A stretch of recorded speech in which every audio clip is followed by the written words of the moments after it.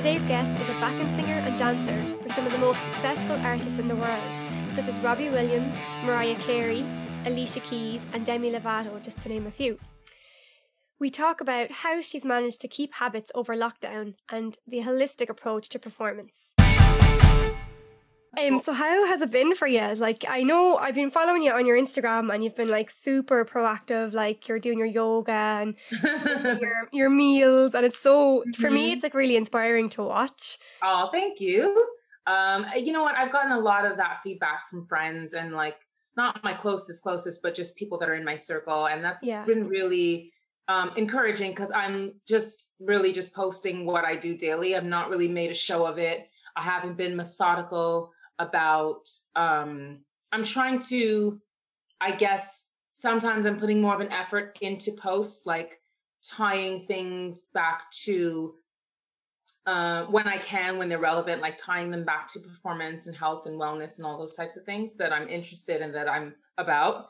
But yeah, you know what? I do say to people that I think I've not mastered, but I think I did pretty well in 2020, despite what it really was, like what, you know, making the best of it. I did the best that I could with it. I think coming in, nobody knew what we were dealing with, how long we were going to be in this quarantined period, what it meant. And I think, it was initially very abrupt. So when I'm home in Amsterdam, and I'm not on the road, I'm just really like a housewife, a homemaker, a domestic engineer, whatever you want to call it. Love it. I cook a lot. I use it as my rest time. So I catch up on books and Netflix, and usually it's the opposite of a very rigorous touring schedule, or maybe just like 2 weeks of jet setting. So I really do use the time to reset and just like reconnect to myself. And I don't do a lot of work in Amsterdam, so there wasn't a lot to do anyway. But I just tapped into everything that I loved. And so prior to the last trip that I had made, we were getting ready to go to Vegas to do a residency there. So I was already on I was doing like a 30 days to Vegas thing. And I was kind of like just documenting what I was doing to prepare to be in Vegas for a couple of weeks. And so a lot of it was, what I was eating, what the travel schedule looked like, 2 a.m. with jet lag, these types of things. And so when that was cut short, I kind of carried that into just being home. And I'm like, all right, well, I'm going to keep working out because what else am I going to do with my time?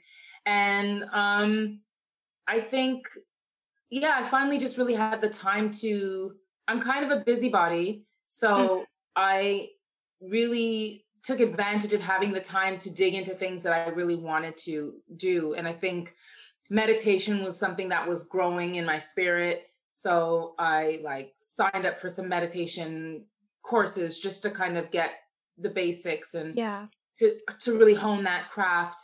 And just did things that I initially was already doing, and then things I wanted to learn. And that really carried me through. I'm not even going to lie. It really, really carried me through. I joined a group of women called 100 Strong and Sexy. And so then I had this accountability of working out every day or 6 days a week. So it just really kept me busy and helped me also just stay in shape, kept me sane. I mean, I think for me, I naturally go crazy when I'm not busy.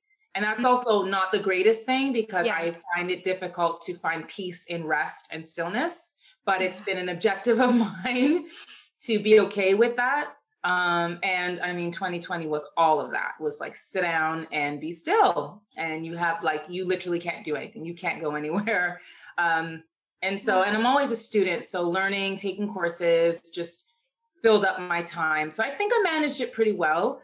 It wasn't until late last year. Sorry, I'm going to try not to be long-winded. I didn't. No, I love it. I like the more you talk, the better. So long-winded. It's all good. Towards the end of the year, that's when I start getting restless. My birthday's in September, so my husband and I usually Mine take. too. Oh, you too? Yeah. What Virgo day? babies.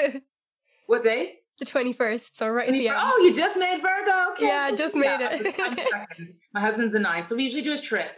So we managed to get away because that's when like things kind of eased up. So we managed to cautiously take a vacation. And then after that, I think I was ready to dig into like fourth quarter. And it didn't really, I was still sort of in a holding pattern. And then I had some health challenges, which made things a little more difficult for me. And so that's when I started to feel more of the weight of, the weight of the pandemic, like not being able to travel as much, not being able to just do my normal, get on a plane and go to London for a couple of days, just not having the funds to do the things that I normally want to do. So it was just like reality kind of set in and things hadn't gotten back to any kind of, there was not even any signs that things were going to turn for live performers and things like that. So it's a weird mix of like, because you kind of said two things that were a little bit opposite to each other in that conversation, and I think many people are in the same position, that when you were busy, when you were gigging and touring and all that, like you said, you really used your time when you had a limited amount of time to like do what you needed to do for your body and your mind and your soul and everything else. But then when we have loads of time and no commitments to take on, we find it really difficult to I think we need a certain amount of structure, and how do we find structure without a job to go to?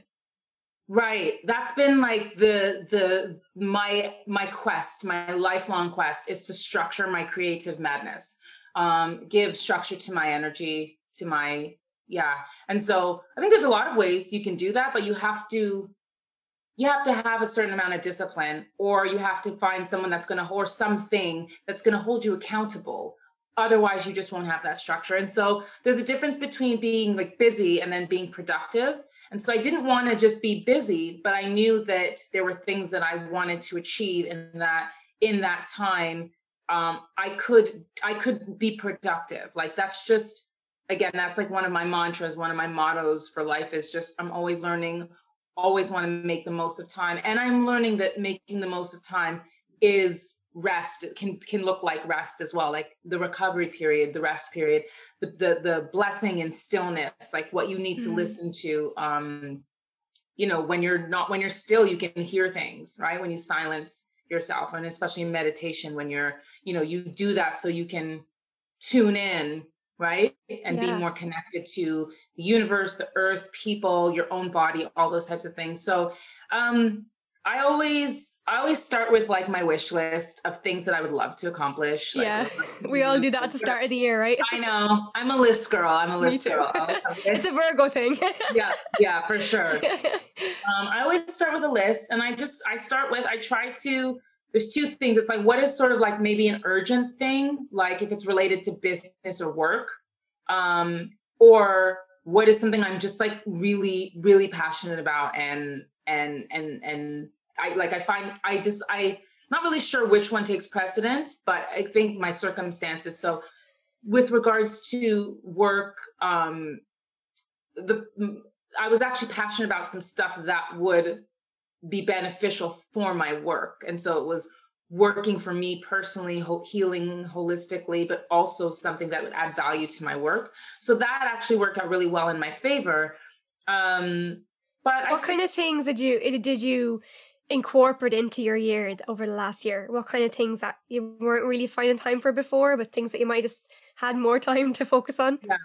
Meditation, like straight out the gate, meditation, number one. I didn't get it, wasn't gelling with me. I wasn't sure like how to and what to. And I just was like, right, let me find something that's going to help me understand this. And I actually found just a really simple course. Like it was so simple, and so I was able to really grasp it. And I was just like, oh, okay. Like now I get it. And I think also you have to be ready. You have to things have to line up for you to, you have to be in a certain position, place for you to be able to receive information. And that was the time. So all the stars aligned, and I was able to really finally put a foothold into meditation, yoga for me, and Pilates, because I'm aging and I need a different, like I can do the high impact stuff, but I really also needed a different, because I wasn't so good at just meditating. I found that in yoga, I was finding a very meditative experience. And so I Yeah. really leaned into that. And it was all the things that I needed. Like I was still able to be physical, work on my flexibility, hold postures that made me still feel like I was strong and strong and like yeah. kind of like performance. Like anytime I'm in like, Warrior 2 or something like that, like I Xena the always warrior feel princess. like I feel like a dancer. Like I'm like, I don't know. It's just something that fed who I was.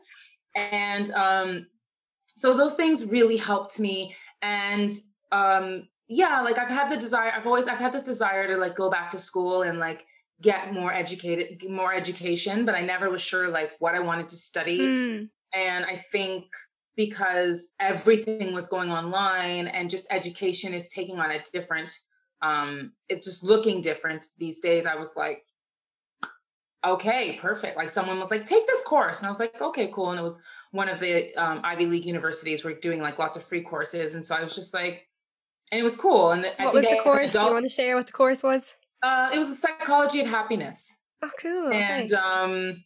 It was, I'm not really sure. I mean, I know I needed it, but it wasn't like I was looking for that.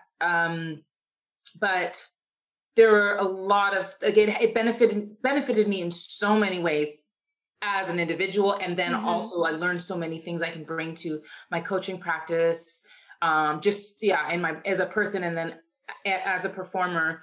And it was great. I think it was like a 6 or 7 week course. So, I just had I had homework and I would sit and listen to lectures and I was like, why wasn't uni like this before? Yeah. I would have nailed it. I would have stuck around. So I was able to I started with that. And then, as I said, I did a meditation course. I did I bought a membership to Mind Valley, and there was a lot of really good workshops. So I was just like... Is that like a yoga kind of meditative thing? It is, they're kind of calling it it's kind of like a new age, new thought type of university. So it's a lot of professionals who are just all about like mental health, wellness, performance, just anything having to do with like the mind and then the extensions of that, and like being your best self, empowerment, speaking courses, like, so I took a couple, which I was just like, again, and so I filled my time with stuff that I thought was very productive. There's some fun stuff too. Like I literally, like I went on to Udemy and I bought a bunch of courses for $10.99, $11.99. Like I've got like a whole library of courses that I need to take because I was just We're all learn about this. I just thought, like, what else am I going to do? Yeah. There was definitely like a rush to register for courses at the start of lockdown. I remember like buying like a few different courses myself as well. Yeah. What were some of the things that you signed up for? Well, I bought like a couple of different piano courses because like I've always played a bit of piano myself, but like I'd just be like, basic chordal accompaniment, just like in a way, stuff like that. Yeah. Which has suited me fine, but I just wanted to kind of push it a bit more, like, and then because I'm doing grades at my students as well, I usually pass the more advanced students on to a different teacher once they get past kind of 2 or 3, like, because I just wouldn't, my sight reading and stuff wouldn't be as strong, like, but I went back to college last year. So it's been a really good time to like just really focus on college. Like I'm in my 20s, like I went back to do a degree, like, so it's 4 years. So in a way it's kind of dampened the experience of college, but in another way it's also really helped like just focus on that, give us time to focus on just college, It's like I'm not doing anything now, so like there's not that distraction there. Exactly. Yeah. I totally agree. I think it was a good time. And I think also what was really confronting was not just like for people in the performing arts industries, like our livelihood is literally taken away from us. Yeah. So As a coach, not so much, but as a performer, like it was just like shut down. So I think there's a lot of people, and I had a lot of conversations with people who literally like, okay, close that suitcase, put it in the closet, and then literally went and bought a new duffel bag and started filling it with other stuff. And like, you know what I mean? Like they literally had to move on. Wow. A friend of mine who's a producer, he produces events, he's a tour manager, he's worked so hard over the past couple of decades to build his company, and like was just ready to soar, literally shut it down, is back in university and he has an accounting degree, but now he's doing some other international business stuff. And he's just like, I don't know if this industry will ever come back and in what shape it will be in and when, and like gotta move on. So that also, I think, prompted this urgency to get some skills. You know, I didn't graduate from college or uni. I went to university for 2 years studying journalism, and then I left to pursue a career in dance and music. So I don't necessarily have a degree like that to fall back on. And to be honest, a lot of my friends who have degrees don't do anything with them anyway. Yeah. So, you know, thinking about next steps, I was like, do I want to completely switch lanes? Do I want to build on what I'm doing now? And I made the choice to stay closer to home. But also some of this education is sort of leading me in another really great path that I think makes sense for me. So it's always been challenging to like find structure, but you know, I think it's necessary, especially we've been faced with like issues of survival. And so that just makes it really real. And I don't judge what anybody's structure looks like. How do you structure your day? How do you structure your day, and what advice would you give to anybody who's kind of looking for a bit of guidance when it comes to so I'm constantly shifting and shaping it because I'm like spontaneous as well. So something will come and then I'll run in that direction. So I'm trying to not do that. Sometimes I literally have to write out my day. And then like when I write it out, it kind of blocks in my head, because if I end up in the kitchen before certain things are done, that's it for the morning routine. The kitchen takes over, and then I'll never get back to whatever else I needed to do. And then I'm into an afternoon and I'm like, okay, well, that's done. I'll just start again tomorrow. So I really, really try. But I write things out that the night before, I try to visualize and write out what I want to accomplish the next day.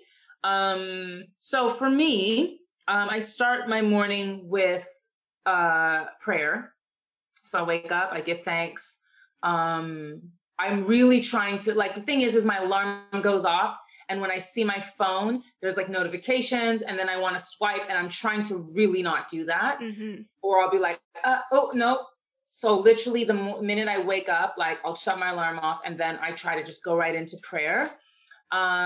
Right now, I'll do like what I'm doing now, because it's been a work in progress, but I have a journal that's right by my bed. So I write all my affirmations. I'll just do like, today I'm grateful for this. I just try to like start my day in happiness. I know it sounds kind of cliche, but this shit works. Like it works. Like you have to really get your mind set up for whatever it is you want to do.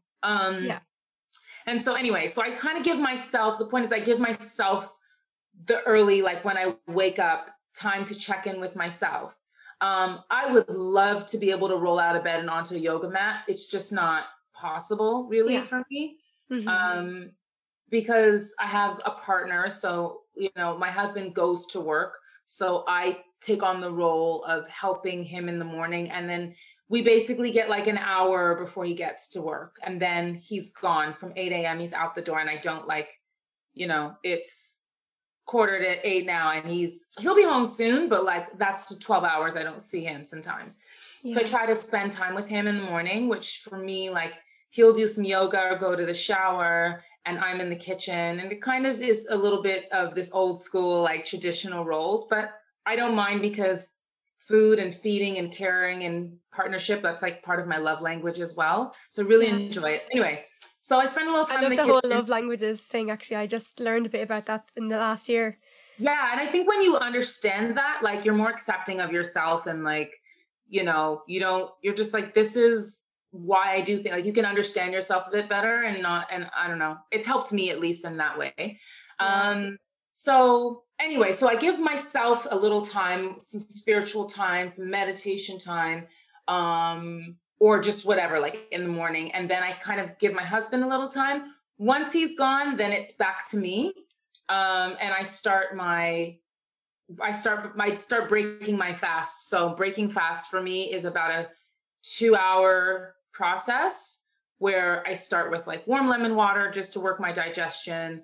I cannot eat straight away. So I usually do that. Maybe I'll have another cup of tea. And then I try to have worked out before noon.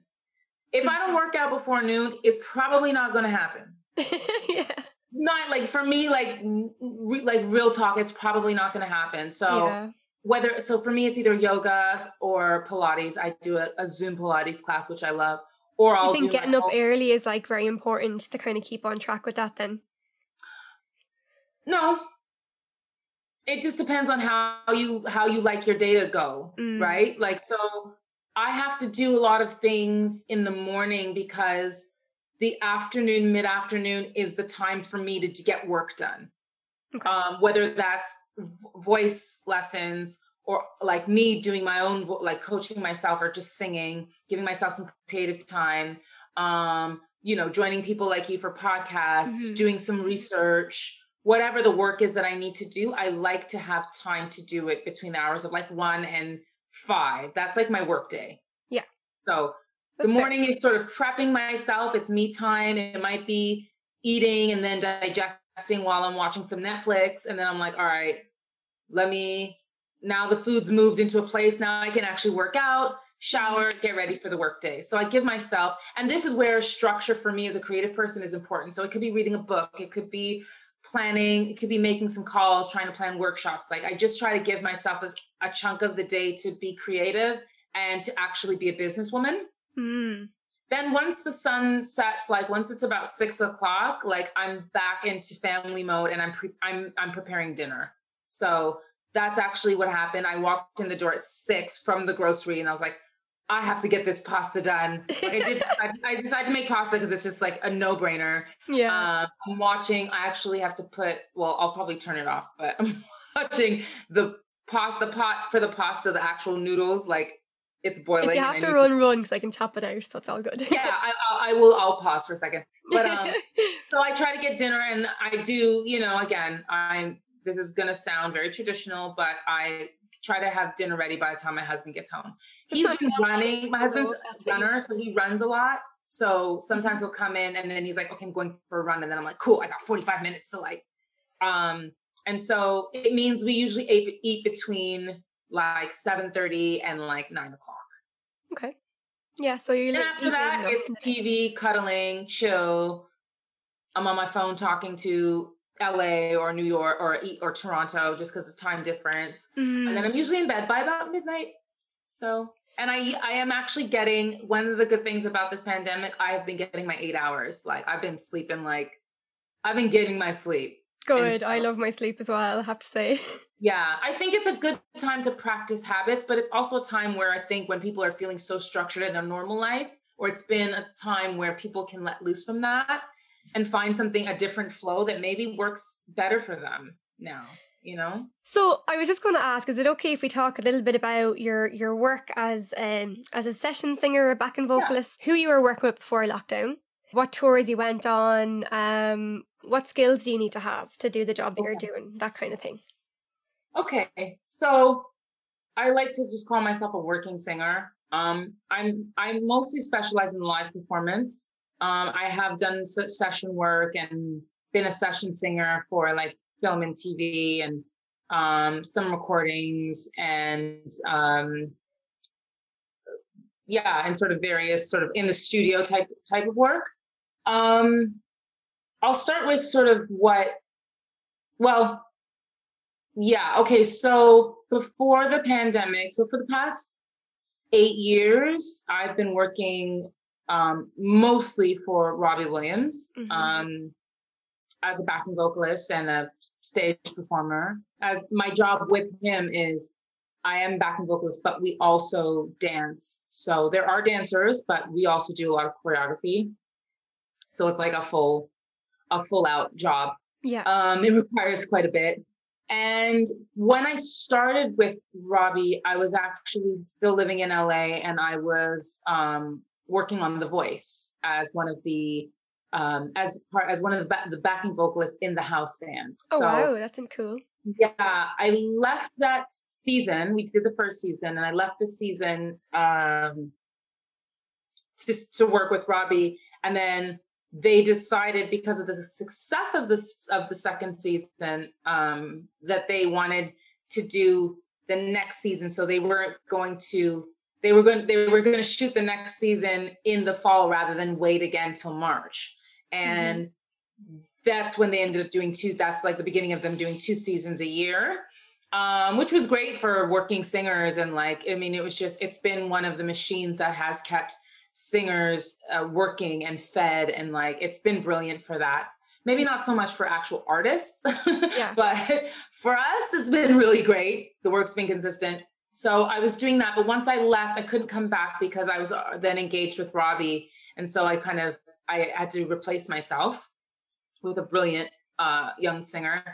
And then over the next couple of years, while I was still living there, I was just like one of their on-call singers. So I would jump in for the lives. If one of the singers wasn't available, it was like, hey, Dinosh, can you come and do this? So they were still like my little surrogate family. So I did that.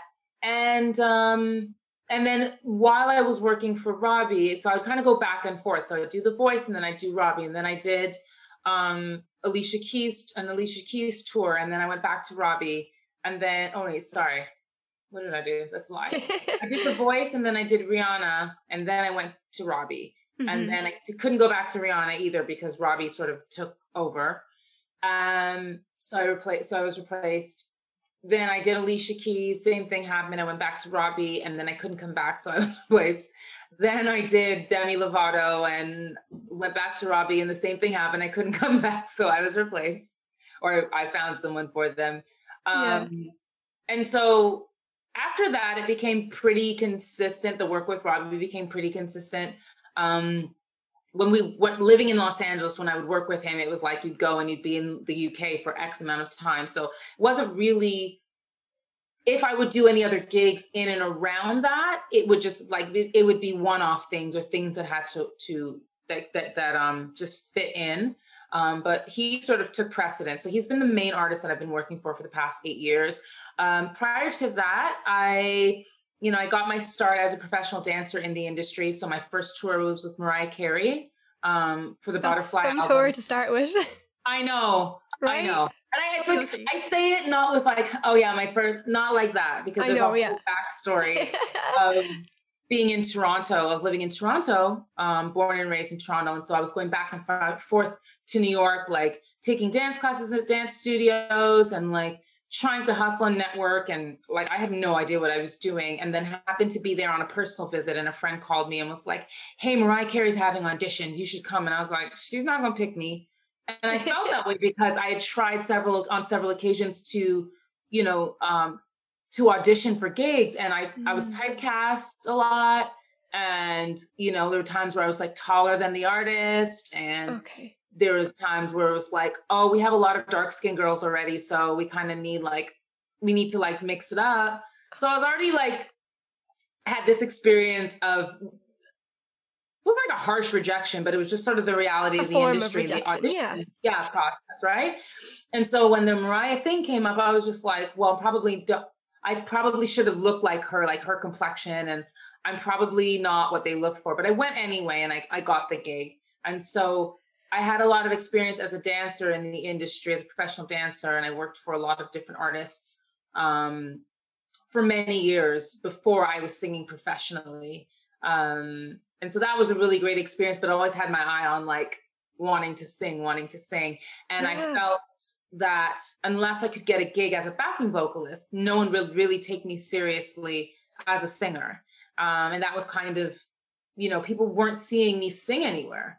I didn't have the courage to go to like the live mics. I'd go to the live mic sessions in New York, but I would just stand on the like in the back and like marvel at how amazing these singers were.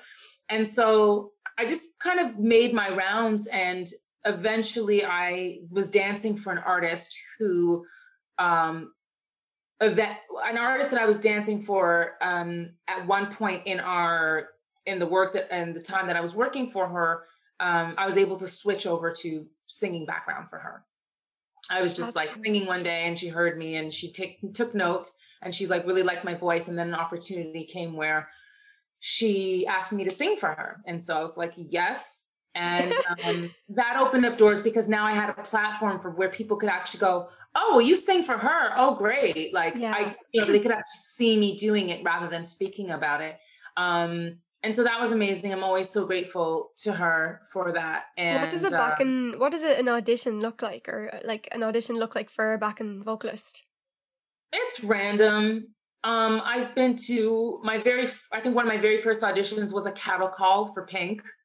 And we were in this huge studio in New York, and everyone had, at some point you had to wait because there's so many people, and you had to get up and you had to sing something. You had to sing your own song, like one song that you chose, and then they made a cut.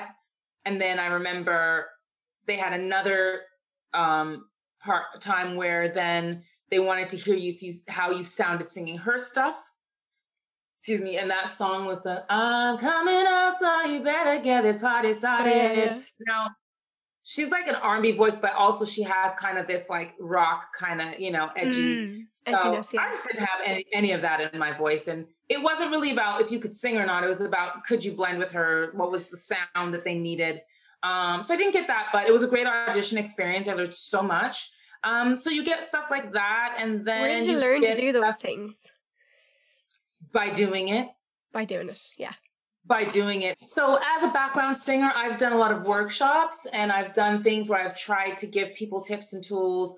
But then every auditioner or every person who's holding the audition has their own method and how they want to do things. And so I feel like, if I could give any advice, I would say always have a song that shows your voice, and always be familiar with the music of the artist that you are going to audition for. Yeah. So know one of their songs. But, certain skills, and this kind of goes back to a question you asked me earlier, that you should have is you got to have a good ear. You kind of have to be a quick learner, and you can develop these skills.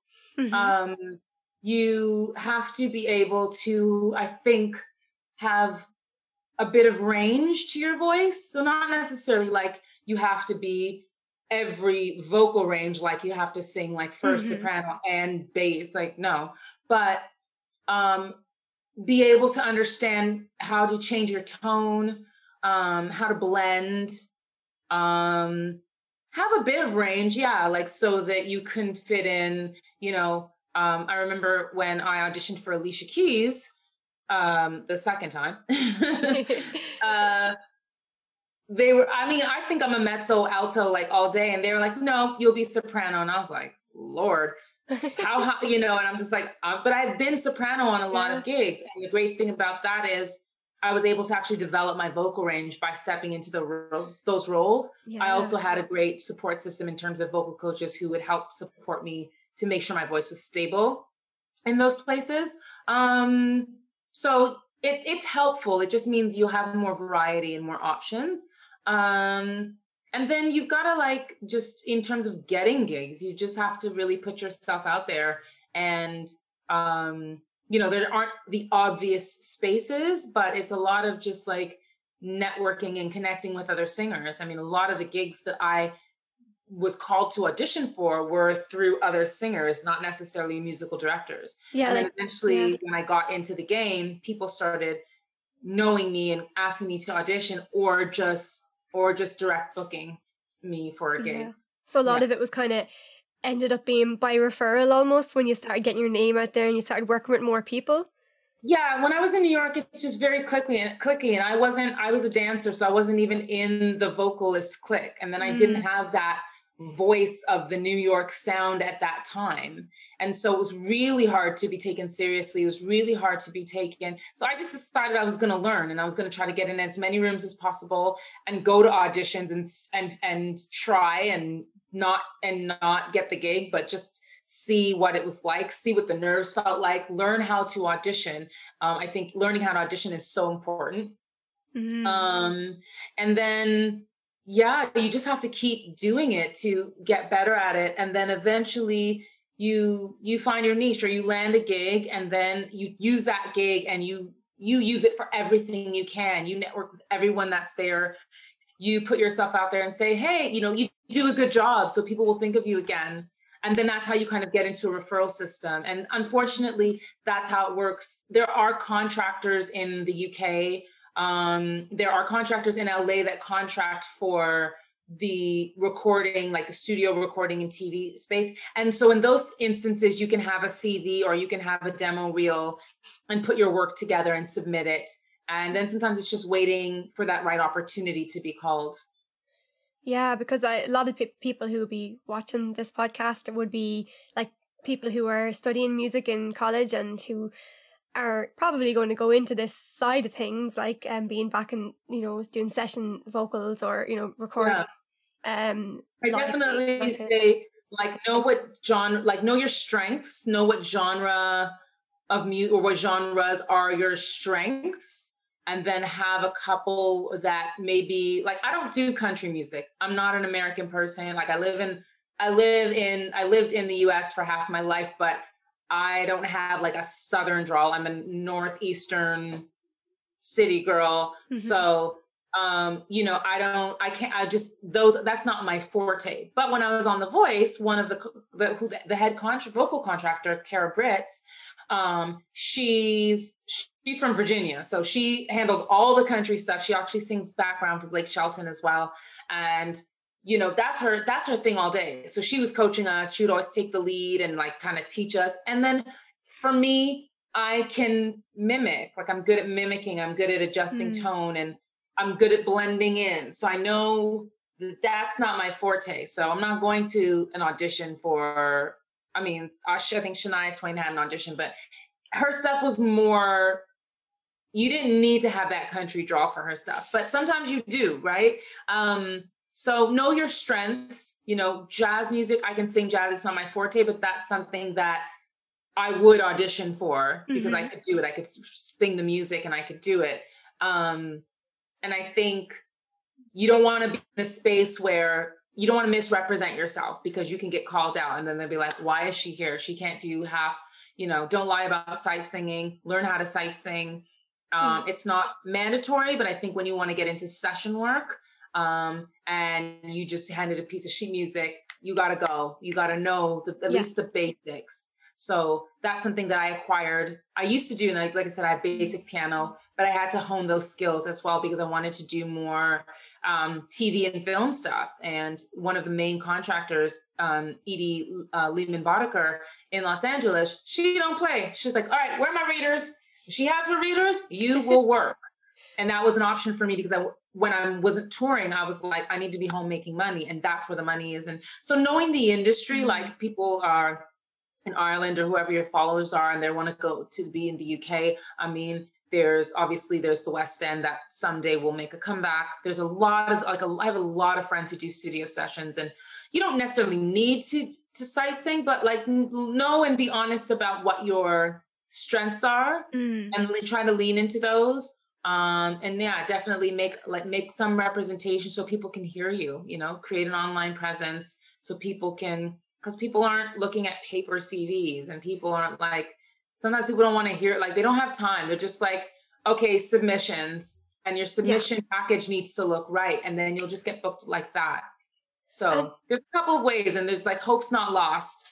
But you really do have to represent yourself well. Yeah, just like work on your chops. And that was my next question is, how have you worked on your chops, or kind of, what has been your practice routine like when it comes to dancing and singing since lockdown, since you haven't been gigging? Have you kind of kept that up, or has it kind of... Girl, it's gone all the way in the toilet. Like, So the thing that I've been working with the most has been my friend Joshua Alamu, his Oh yeah. vocal tubes. Have you heard of them? Yeah. Mm-hmm. Yeah, it's the SOVT stuff, but Yeah. he has got more of a thicker tube. Yes. That's I've seen amazing results. So that's been what I've been doing the most. To be honest, I'm a little embarrassed. I haven't been singing. Like I haven't been Mm-hmm. singing at all. I've been coaching quite a bit and working with for other people, but I've not really been. Yeah, I don't know why. Yeah. I did a couple dance classes in the beginning, and then I was just kind of like, meh, I don't know. My interest is like, I want to. And so I've definitely changed. Like now I'm like, okay, like I said, I've got my recording stuff here, or my live stuff here. Like I was just like, I'm not performing. I'm literally crumbling inside. This is not cool. Mm. But the other side of that is I'm doing, and I don't want to get comfortable because when it's time to go back, I don't want to like fake the funk and then be like, ooh, I forgot how to move. Like, Yeah. let me just get some body rolls in here and let me just like freestyle in the house and just make sure I haven't forgotten, like I haven't lost it. But I am working on other things. So like I said, just doing my vocal practice. But now I want to take that into like just actually back into doing song work and working on my musicality, my vocal agility. I'm always trying to improve my runs and my range. That's just going to be a lifelong thing. Yeah. My endurance and stamina, just staying in shape. So that for me, again, is like a secondary or even like the primary thing before I'm like working on moves. I'm like, make sure my body's in shape. I'm eating right. I'm getting the sleep that I need. Yeah, in terms of chops, that's that's what I've been focusing on. Tell me about, you mentioned to me that you have a holistic approach to performance. Do you want to tell us a little bit about that? Absolutely. So, two things happened. I had experiences simultaneously, one as a coach and one as a performer. And when I started, it started when it kind of started when I went vegan. So I became a vegan in 2013. And yes, like I'm a big fan, but I'm also like, do what works for you. So I promote it, but I'm also like, do what works for you. Yeah. There was a need for me to sort out some health issues, digestion stuff and like tummy stuff. So I went plant-based and just had great benefits. And so I think between 2013 to now, I've just had like the busiest season of my life in terms of work, in terms of like, it's just been great. It's been great. I've made more money than I ever made in my life. Not balling, but I'm just saying like that consistency, like I haven't really been worried about where the money's going to come from because like I'm on tour and then there's like another gig and I've just been really consistent. So that's been blessing. But all these things happen in the process. And so me being me on tour amongst many other people, you're coexisting and you have to figure out like, what is going to allow me to do the best, my job, to the best of my ability, like to shine every night, to like deal with the demands of flying from city to city, these shows that are just really long and you're dancing the whole time. Oh, and you're singing. Oh, and you need to keep it together. And oh, guess what? You've got a three night run. I just had to really like start to manage things for me. So I had to start thinking about how I was eating, getting sleep, the energy I was around, my comings and my goings, all of these things. As a vegan, I had to then, this was sort of early days where the UK and Europe wasn't on the forefront of veganism and the plant-based lifestyle. So it was really hard to get food. Like I was very new to it. So I just didn't even also know like what I was supposed to be eating and where to get these products from. So I was carrying a suitcase of food on the road to support me. And, this is when I started with the smoothies. And then I had a holistic doctor who was supporting me back in LA. And so she would be like, she's the one who first really spoke meditation into my life. And stress was playing a huge factor in my health. And I finally understood, like, when I would go to the doctor and the doctor would be like, oh, are you stressed out? And I'm like, well, who isn't? But I didn't understand the correlation between stress and your health. Yeah. And so these things just started to like make themselves more apparent for me on the road. I had to start making different decisions from the rest of the group. You know, in my role, it kind of calls for me to be in shape to perform, to sing, to dance, to do all these things, to entertain. And so it meant I couldn't do certain things, you know, the alcohol, the drinking had to be at a minimum, if at all. There was the partying right back. Huh? Cutting the partying out, like cutting it out. Oh yeah, no, it wasn't over. I just had to be really selective. And I had to start thinking like, okay, if tomorrow looks like this, what am I doing before then? And so I just started to create this awareness that there were so many things that would impact my ability to perform, whether that was on stage or just like when I would show up and be in a group of people. Was I cranky? Was I irritable? Like, you know what I mean? Like everything is really performance. So when you're making everything ties in. It completely does. Yeah. And so the obvious correlations were really like, okay, don't drink alcohol. The next day, my voice was like shining.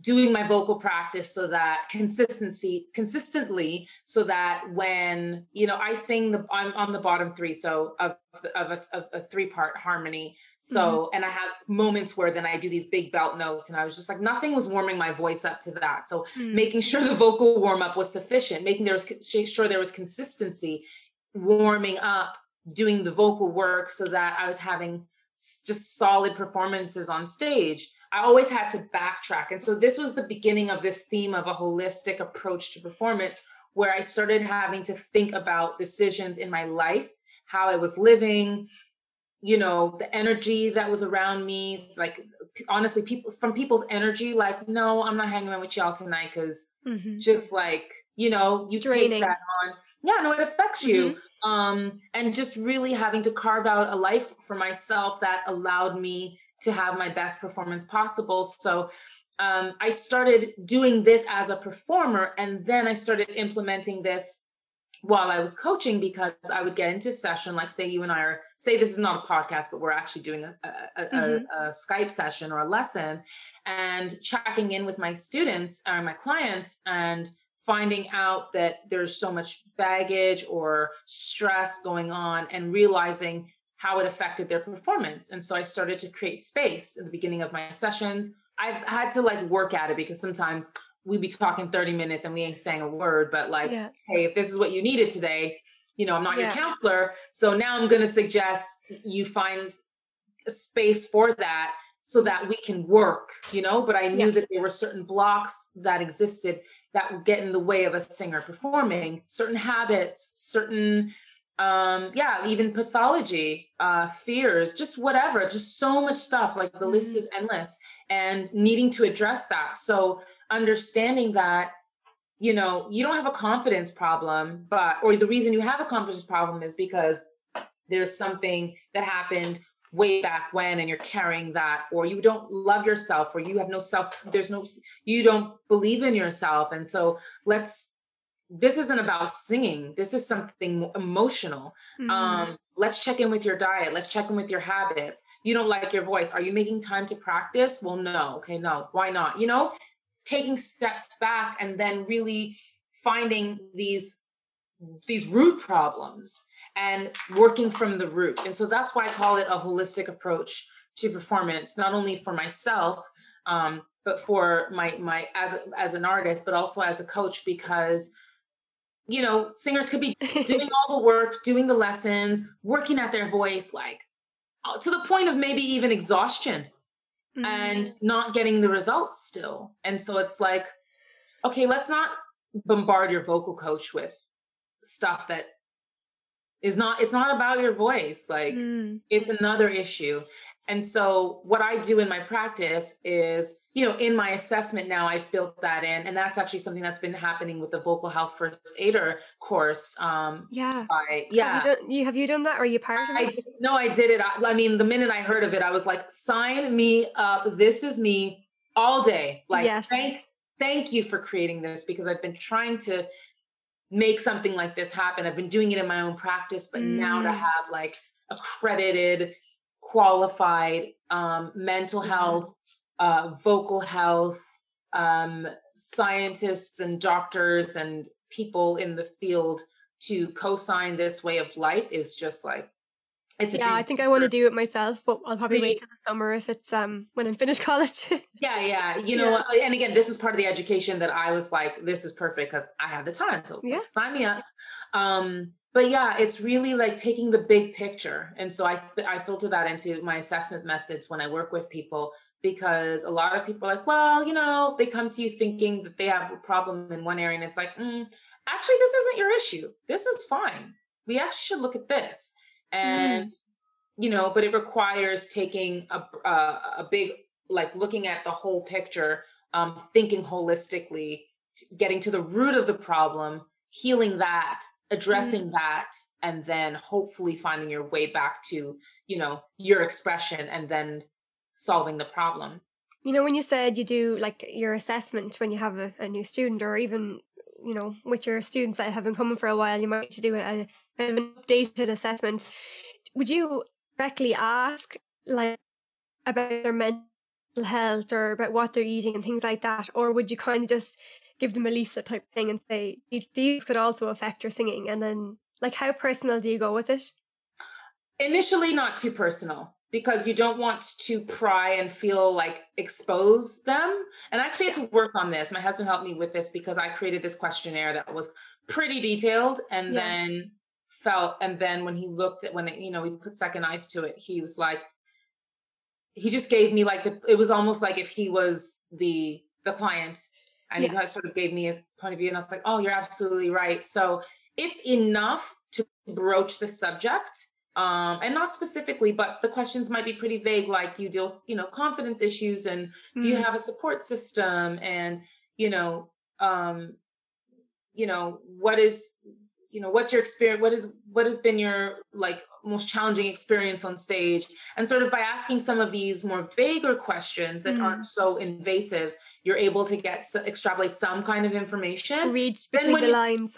Yeah, exactly. You have to be, I think as a coach, you have to be intuitive, and you have to be able to and listen, right? And so then the next step, once we're sort of in the room together or on Zoom, I go in enough to like get close to the area, and then I'm aware. So when things come up, then I'm able to go, right, okay, let's pause, and I can go in there, and I think everyone comes to you because they realize they need help, but they're still hiding. So you don't want to like rip off the Band-Aid and completely expose them, but you want to create a safe space. You want to like show them I care, I'm listening, I feel you. Maybe I've been there to whatever extent, depending on what you're dealing with. And then when the time is right, it's okay to rip off the Band-Aid and hold space for them.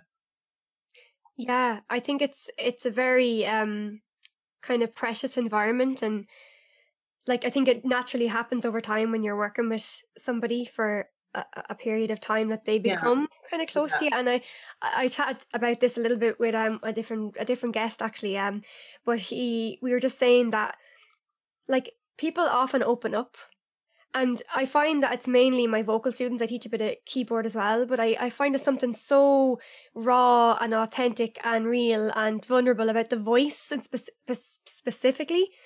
I think mainly because our emotions are revealed in our voice, our health issues are revealed in our voice, so it's a very revealing instrument. So I think that's kind of why it's a bit more of a sensitive kind of area. Oh, absolutely. Absolutely. And, I believe that I want every artist that I work with to be able to own that feeling and control that space. Like if you want to share.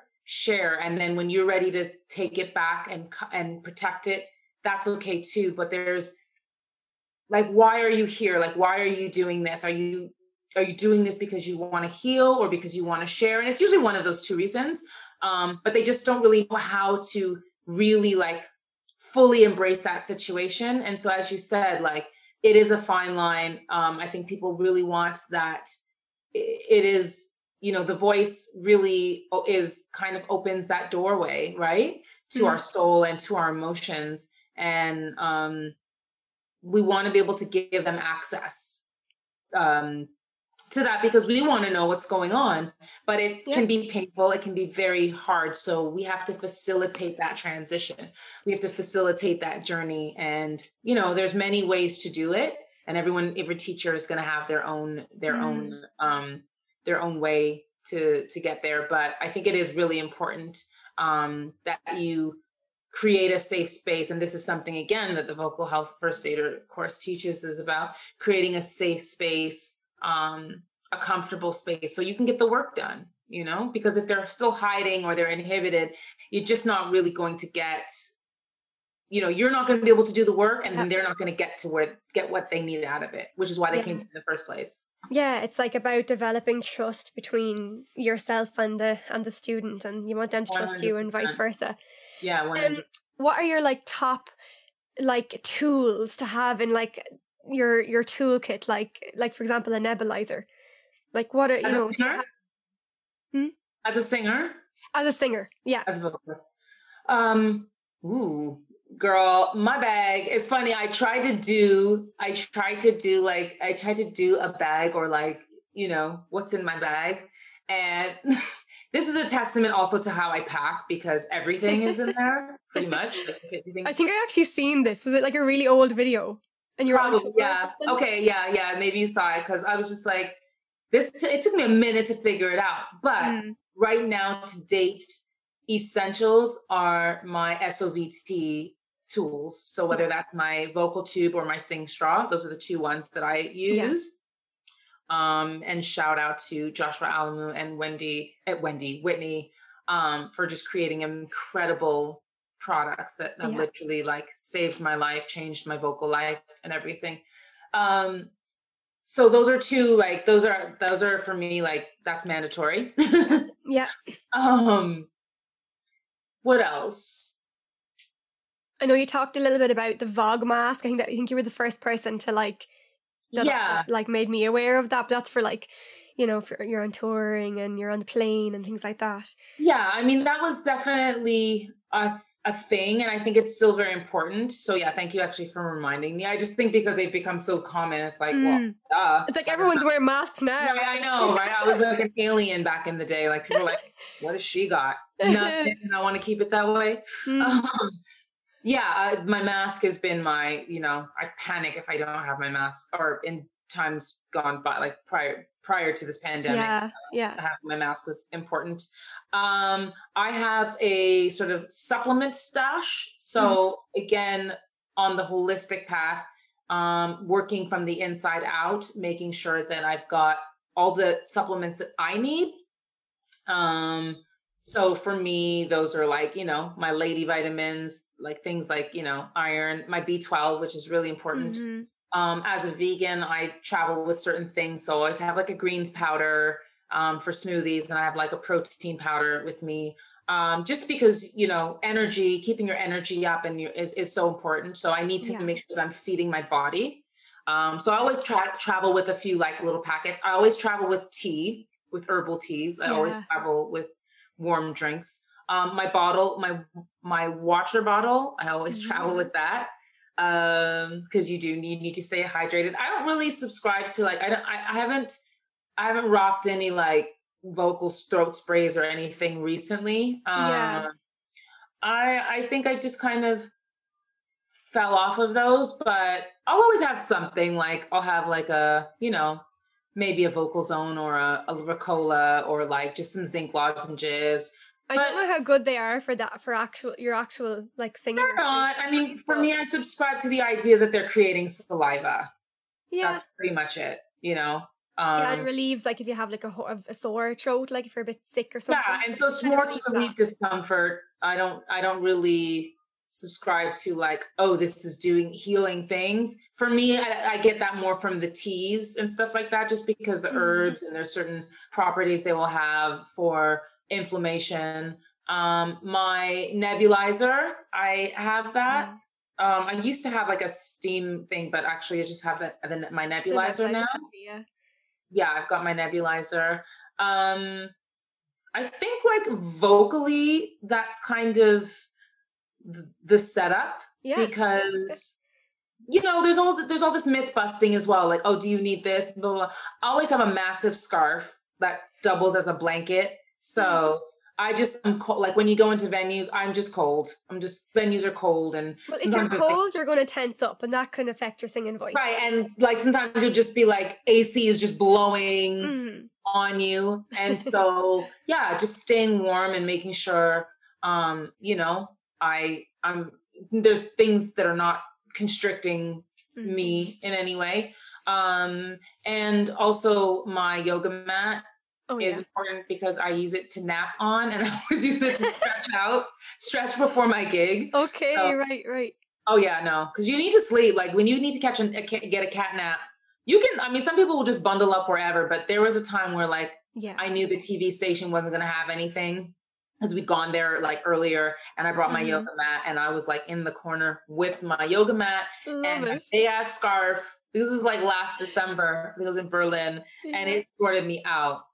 My travel pillow, which I've recently lost, but since I'm not traveling, like I don't need it. I think a pillow is really handy for traveling, even if it's like the little beanie ones or something. Or just rolling up a sweater. Like you just. The themes here are just like rest and recovery and all these types of places. A little bit of pampering as well. Do you know, like look after yourself, like you want to give yourself a bit of time to kind of. Thank you for reminding me. I have from Neil's Yard, but also this other company, Sage. I have these like little travel kits of essential oils that I love. And so there's ones for like inflammation, there's ones for like unwind, there's ones for PMS. And do you just put them on your wrist, or do you put them on your face somewhere? They'll give you, thanks. My honey just came through. So this is delivery. One that I bought. It's the headache kit. So it's got like, I love these. So it's got like a spray. This is like a stress spray. So you spray it. Oh, wow. This is a peppermint halo. So you kind of, and they give you like, the sort of, the points where you need to do it. Yeah. So sometimes it's like these glands here, sometimes your nose, it's your temples, your wrist. What's that one called? This company's called Sage. I believe it's a Canadian company, but Neil's Yard. Do they have that in Ireland? I don't recognize it, but they might have. I'll have to well, I know it's a UK company. They have like little travel kits. So I just love these little oils, and they're so great. Lavender, like even if you just get essential oils, I think they're great for like your bathtubs at night if you're traveling. And let's not like just for travel, but like I'll roll these over my pillow, and I love aromatherapy, and it's part of the like recovery, unwind. But there's also some benefits to essential oils, and some kind of like a naturalista, like hippie, earth girl. So I kind of subscribe to all those things. I just say like create your environment, whatever you need. Yeah. I just try to find it in a mini portable version, so I can be comfortable wherever I am. Like whether it's in the studio, I've got what I need. I always carry because I think we're in this age of creating content and stuff. So I always make sure I've got like a camera and a mini, like tripod, so I can work, because we're business people too, right? Yeah. We're promoting and we're doing all this type of stuff. But based on like just the care as a vocalist, those are some of the things that recently have become most important for me to be able to function. And honestly, people pick on me all the time. Like I'm everybody's scapegoat, but guess what? I'm happy. And I'm relaxed. And then people are like, oh, hey, can I borrow some, can I, Yeah, I know, yeah. Sure you can. They won't get it themselves, but they'll sneak a bit off you. Like all the time. And I just chuckle on the inside. But honestly, it's actually, again, it's setting an example, and it's being, it's stepping, I like that I have some influence over people by trying to live a healthy, positive lifestyle. Well, you're doing a great job of it. Thank you. Thank you so much. what's next for you? And do you want people to like go check out I know your website's not up and running at the minute, but do you want people to like, can people It's like not. get a So lesson with you, or can they do yeah, for sure. So I will also send you, because I know you said this is going to go live in like a month or whatever. Yeah. On February. So I should have some stuff a little more concrete by then. I'll follow up with you to send you anything. Yeah. Cool. I'll pop you an email. Yes. So what's coming up next for me is I've developed a performance coaching program, and I wanted to find a way to stay connected with students and artists around the world. So I've been really fortunate to travel, like coming to Cork and going to London and Mexico City and working in Los Angeles and Toronto and, just all these different places, Australia, to be able to connect with people. But I've always been sort of like the special guest, and I've come in to do like a slur of workshops, and then I'm gone. Yeah. And I want people, to be able to keep up with that work. And I do try to connect with those teachers who bring me in to say, drop little nuggets for them to sort of implement them in their teachings. But of course, it's up to them. It's not important. It's not mandatory. But I want to be able to continue to keep the work going. I find that I want to be consistent. I want people to have access to me, and I don't have a studio per se. I'm kind of just a traveling virtual coach. Yeah. So same as everyone else right now. So right. Yeah. So, but because I've had the opportunity to travel and connect with so many people around the world, I'm creating a space, or I've created a way to be able to stay in touch. So primarily I've launched a coaching program.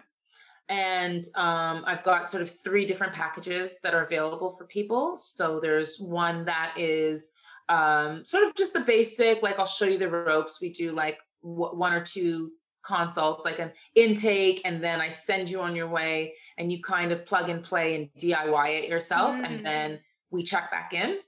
And there's always the option to like have additional coaching sessions, but within that package, it's like, sometimes people just want to get their feet wet. Then I have another package where you get a bit more hands-on coaching from me, and there's more of a customized plan. And then, you have a bit more coaching from me, but again, you're sort of navigating. I explain a bit more in detail how to do the program. And then the final top tier is where it's customized to you. We have more one-to-one sessions, and we check in throughout the plan. And then there's sort of like another tier that's just completely customizable, and that's kind of reserved for artists who kind of need more attention, more hands-on, customized attention based on what they're working on. So that's what I'm working on now, and I'm currently working with a couple of clients on that. And so I'm hoping to roll that out. So yes, if people are interested in working with me, they can pretty much email me or DM me, and I can take them through the process and get them going. Because I find that also it is a specialized space, and I think we are focusing a lot, like there's a voice teacher space, but voice teachers are sort of limited in not their abilities, but in what they can do all around. And they really just cannot give that type of attention to their students. And so their students are just sort of either figuring out on their own, or some of these teachers will call me in and go, hey, can you give like a masterclass or a one-off, which is good to like drop some nuggets and some jewels, but there's not actually the hands-on tangible working consistently. So that's what's coming up for me. And then I'm also looking to create a space where I can share more knowledge and facilitate, or to share more knowledge about where I come from as a performance coach, like performance tips. Just a space, like a community, is what I'm what I'm building. And so, I'm excited about that. I'm in the process now of shooting content for that. And yeah, I'm really excited to share that. And then eventually there will be some other programs that will sort of evolve from that. Yeah, evolve. That's from that. So yeah, if anybody's interested in working or doing an assessment and wanting to focus on their performance and really just find out what they need to do, and like how can they become a more powerful, impactful performer, then absolutely get in touch. Yeah, well, I'll pop all your links here. So are you on Facebook as well, or just Instagram?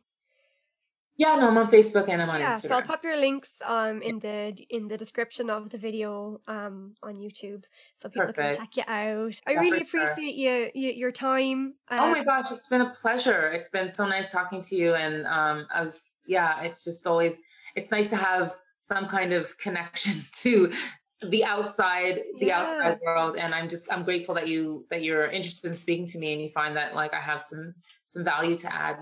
So 100%, and I so appreciate everyone who comes on, like giving me your time and all that. But I know it's going to add so much value to anyone who watches it. So good. And congratulations on doing this. And I checked out some of the other stuff.